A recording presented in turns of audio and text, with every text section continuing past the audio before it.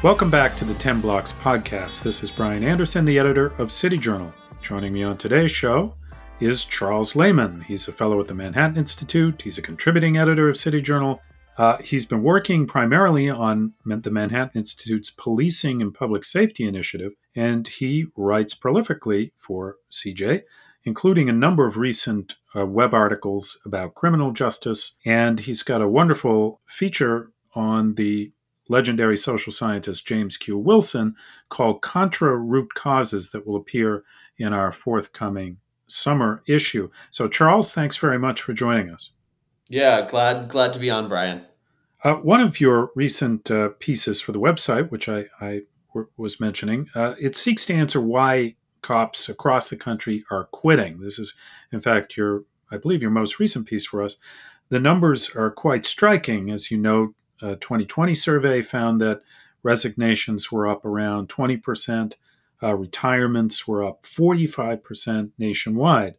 Many officers who haven't quit, they're leaving big city police departments to work in suburbs. You did quite a bit of reporting for this story, talking to police about their profession, their reasons for leaving, how they see the job today. What are some of the conclusions that you reach from these conversations?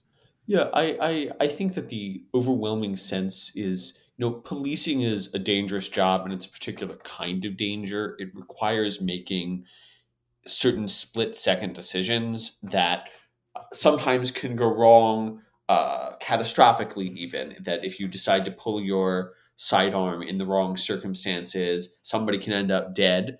If you decide to use a taser, if you decide to act to protect yourself and others, there can be adverse consequences that you did not expect. And that's part of what policing is. That's part of why we have police, because somebody needs to be in a position to enter and cope with those circumstances.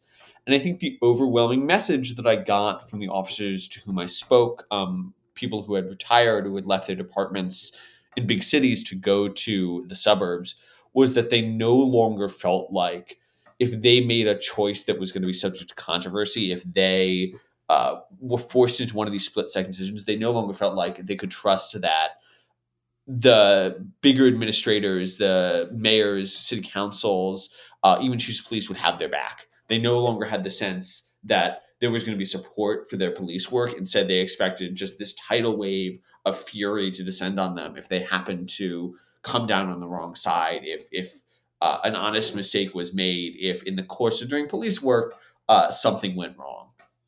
So I think that's really at the core of a lot of their fears, that, because policing entails these challenging split-second decisions, you need to have a certain amount of leeway built in, and they feel like the leeway has evaporated. They feel like there is simply, a whole cohort of people who are waiting for them to slip up.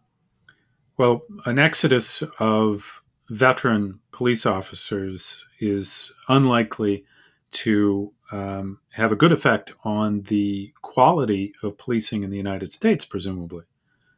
Yeah, I think that's absolutely right, both on the exit side, where you're losing both people with experience but also just bodies. The Minneapolis PD, for example, has lost something like 20-25% of its force, and they're just no longer able to do proactive policing. They don't have the resources. They just sit around and answer 911 calls because they can't do anything else. And proactive policing is a really important part of crime control, and unsurprisingly, crime is exploding there. So it's important from that perspective. It's important from it's important from a manpower perspective. Generally, we know that cops on the street keep crime down. Fewer cops on the street, more crime. That's bad. More demand on the officers who remain. More time in overtime. More stress, and that means that they are more likely to make harmful mistakes. And we also know, that there are going to be problems on the other end, on the people who are coming in.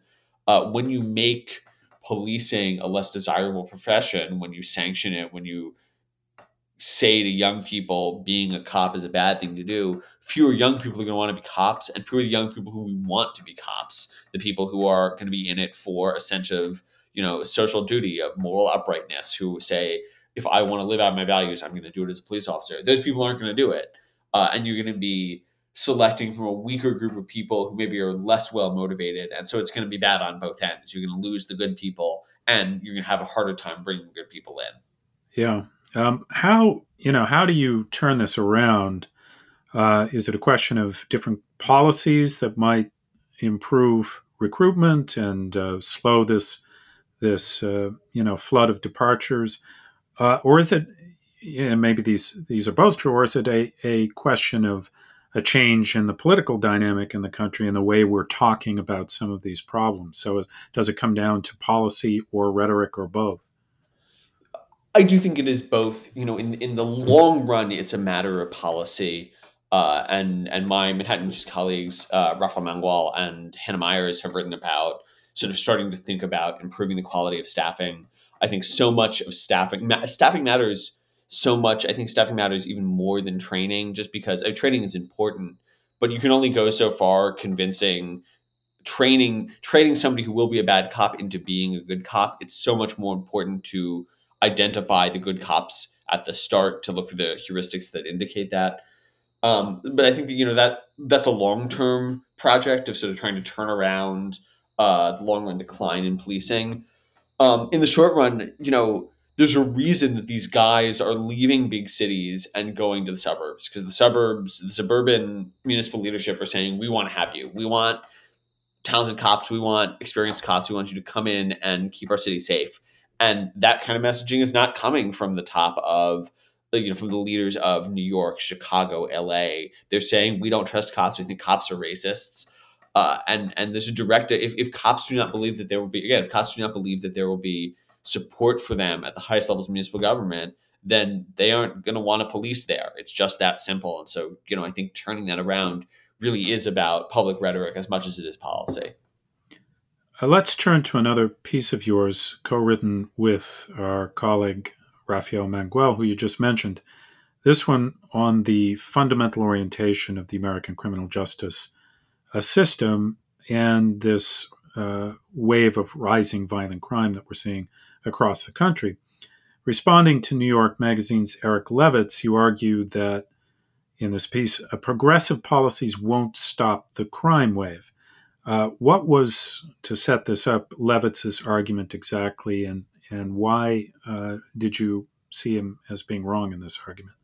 Well, Levitz is responding to this tendency on the left to downplay the severity of last year's violent crime and homicide spike. And for the few CJ readers and listeners who don't know, homicide rose 20-30% last year. We don't know the exact numbers, are pretty close. Violent crime rose precipitously. And I think there's this tendency on the left to say, well, it's from a low base rate. Things were worse in the 90s. Really, it's only in some places, when it's actually in many places, and it's the largest year-on-year increase on record. But I think there's this insistence that we need to downplay an additional 5,000 dead people from homicide. And what Levitz, to his credit, is saying is, no, we the left should be willing to embrace that fact, because the people who are being victimized by this are the people who the left believes itself to be championing: the poor, the oppressed, predominantly Black, Hispanic people. And then we need to insist that left-leaning policies are the solution to this violent crime problem. And what Ralph and I would say is, yes, we agree that you should accept the facts of reality, but we don't agree that left-leaning policies are the right solution to this particular crisis. One way to think about Levitz's argument is in terms of sort of cynical politics. Crime could be a damaging issue to the Democrats. It could undermine their control of cities, their push to install progressives in prosecutor offices across the country, even ultimately reaching the national level with President Biden.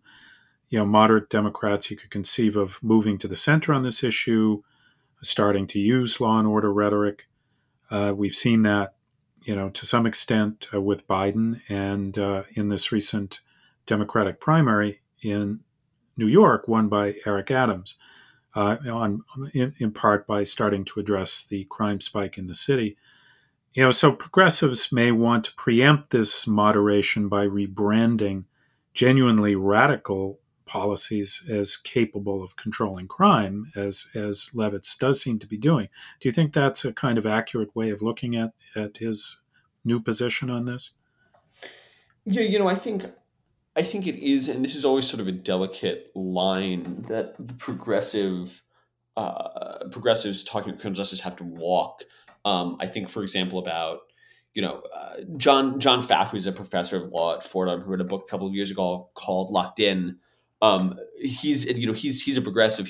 But the book was responding to the sort of what I like to think of as Michelle Alexanderism, the theory of mass incarceration propounded by Michelle Alexander's The New Jim Crow, which is that America is too many people in prisons, and the reason there are too many people in prisons is because there are a bunch of low-level drug offenders who we need to release.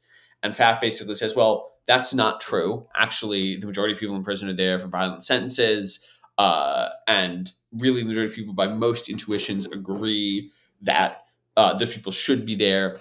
And then he additionally says, but we should still massively decarcerate. It's still a moral imperative that we massively decarcerate.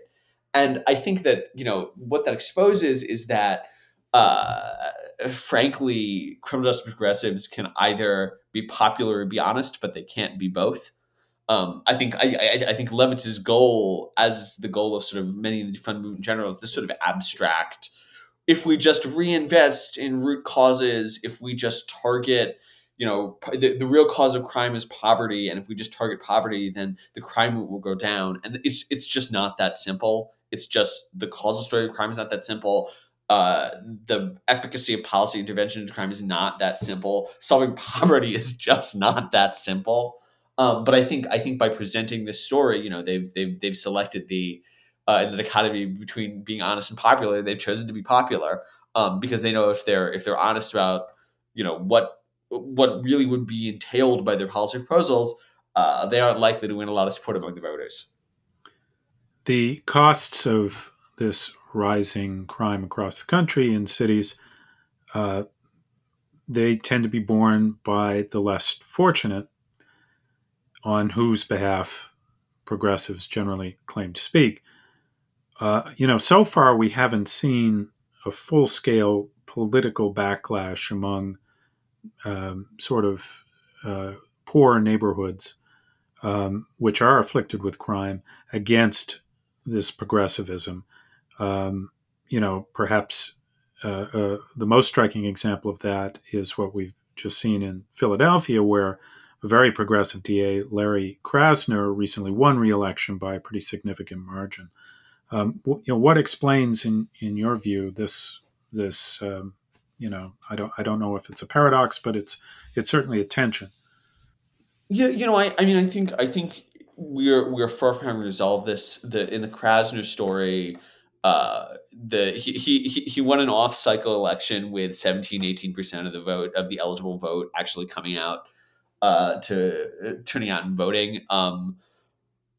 I don't think that necessarily disclaims his legitimacy, but we know that the more politically engaged you are, the more activist you are, the more likely you turn out an off-cycle election, and the less likely you are to fit into all the categories we've talked about.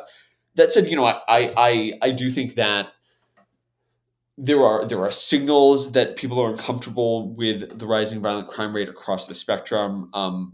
My suspicion is that you can read the tea leaves either way on Eric Adams. He's sort of pivoted as the law and order candidate, but he has a history of being sort of a crusader for reform from the inside, whatever you want to call that, as Heather McDonald wrote about in City Journal, actually. But what I think I can say in general is that when you look at the survey data from people all across the country, particularly from what Gallup calls disadvantaged communities, fractured communities, is that they support having more police officers in their community. They believe that it's good to have police officers in the community. How they feel about the Progressive Prosecutor Project is a little more up in the air. I think the effects of the Progressive Prosecutor Project are a little harder to parse out. I think they're sort of less immediately impactful, although potentially quite damaging. They're less immediately impactful than large scale depolicing. And I think if you ask people, do they support large scale depolicing, the answer is pretty emphatically no. Mm-hmm. Which is a good transition, I think, to talking a bit about your forthcoming essay in the Quarterly Journal.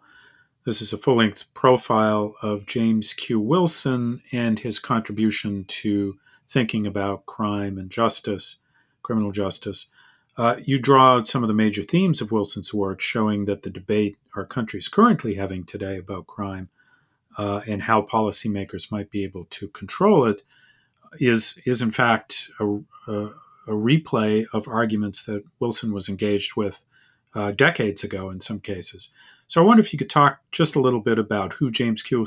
Wilson was.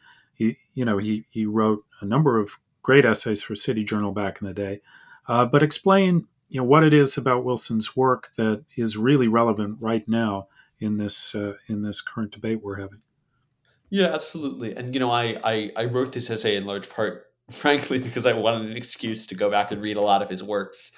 And for those listeners who don't know, James Q. Wilson was a prominent political scientist, commentator, advisor to presidents and governments, arguably one of the most influential political scientists of the 20th century. In the popular press, he's sort of best remembered for pioneering the idea of broken windows policing, but he worked on a variety of issues across his career on bioethics, on drug policy, on bureaucracy, on he actually co-wrote a book with his wife about identifying types of coral reef fish.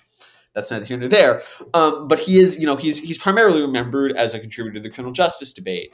And I think a question that he came back to again and again, and I sort of traced this arc in his career, a question that came back to again and again is this view that was dominant in the 1960s, 1970s, is increasingly dominant again today, which is that if you truly want to address crime, you have to target its quote unquote root causes. And what that invariably means is, sort of deep issues of poverty, racism, uh, structural determinants and disparities that are the sort of favorite target of the left. And what, that is at the center of somebody like Levitz's argument. And I think Wilson really pioneers thinking about how to respond to this. In the 1970s, the sort of substance of thinking about crime, which is it's really a big breakout book for him. He makes the argument that there's sort of a fundamental policy error, a fundamental rational error in policymaking towards root causes, that there is nothing necessarily more efficacious about targeting the root cause. And in fact, because of its sort of because of its rootness, it's also intractable. And it's really hard to change. And so it's better to focus on what are the most easily manipulated proximate causes. In the crime space, that meant, well, we should incarcerate more offenders. We don't need to think so much about why they become offenders. We can think about how do we stop them from offending, and specifically how can we incapacitate them. So that was early in his career, and I think later in his career, as he became more and more interested in really questions about what is human nature, what does modern science tell us about the classical understanding of human nature, and how can we reconcile them. He revisits these questions a couple of times and begins to think about, just because certain root causes get prioritized by people who ground this view, frankly, because they serve their political ends. But there are a whole diversity of causes of crime, a whole diversity of terms of crime, which contribute to and are not necessarily less quote unquote root. And then we can also think about particularly character. So towards the end of his career, he spent a lot of time thinking about character and what role the criminal law has in shaping and determining it. And, articulates this view that a particularly punitive criminal law, or one that enforces, that is tough on crime, serves to regulate and reconstruct the character of a person to be prone to offending. And so, he goes from this critique of root causes to this argument that a root causes view should cause us to be tough on crime, not to be soft on it. What does the social science literature tell us about criminal propensity among human beings? This is another issue you address through looking at Wilson's work. How much of this turns on a disagreement over whether responsibility for evil rests with society versus the individual? What is the individual's responsibility here? And bearing this in mind, more broadly, what were the philosophical underpinnings of Wilson's position on crime? Yeah, I think we know, as my colleague Ralph likes to say, we know there's a criminal type. It is the case that certain factors are contributors to criminal offending. There are more people who are poor who offend than people who are rich who offend, but there are also lots of poor people who never commit crimes. And actually, we know that the propensity to commit crime is highly concentrated within a select population, and they tend to have certain specific traits. They tend to be as Wilson points out back in the 1980s, men are 10 times more likely to commit crimes than women. You have to be of the right physical build to threaten somebody if you're committing violent crimes. If you're small, you're less likely to commit a violent crime. And then, I think you have to think about the world in a certain way. Mark Kleiman rephrases this later. He says that criminal offenders are what he calls hyperbolic discounters. They very rapidly discount the value of the future as compared to the present. They see something they want and they take it. They're rash, they're impulsive. They are not prone to long-term strategic thinking. I think Wilson, along with Richard Herrnstein in his sort of like magnum opus, Crime and Human Nature, lays out this typology of ways that we think about why people commit crime. And he says, well, there's some people, and here I think he's talking largely about Gary Becker and co. There's some people who sort of think about crime as rational behavior. It's a cost-benefit analysis. There's some people, and here he's talking about really today's theorists, some people who think about crime in a in terms of sort of this Rousseauian model of like we're the product. Crime is the product of social injustice, society's corruption. Yeah. Mm-hmm. And he prefers what he calls an Aristotelian model, one in which humans are both a product of nature and nurture, that society exists in large part to shape us towards virtue, towards good behavior, and so its influences are as much positive as they are negative.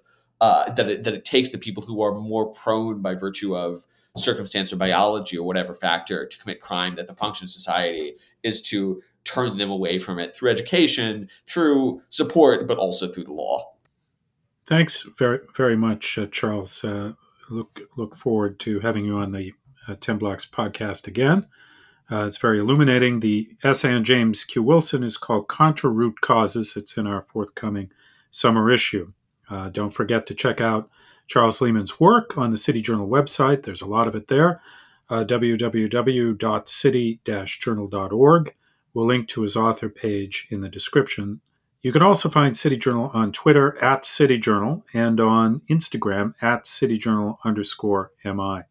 And as always, if you like what you've heard on today's podcast, please give us a good ratings on iTunes. Charles Lehman, thanks very much again.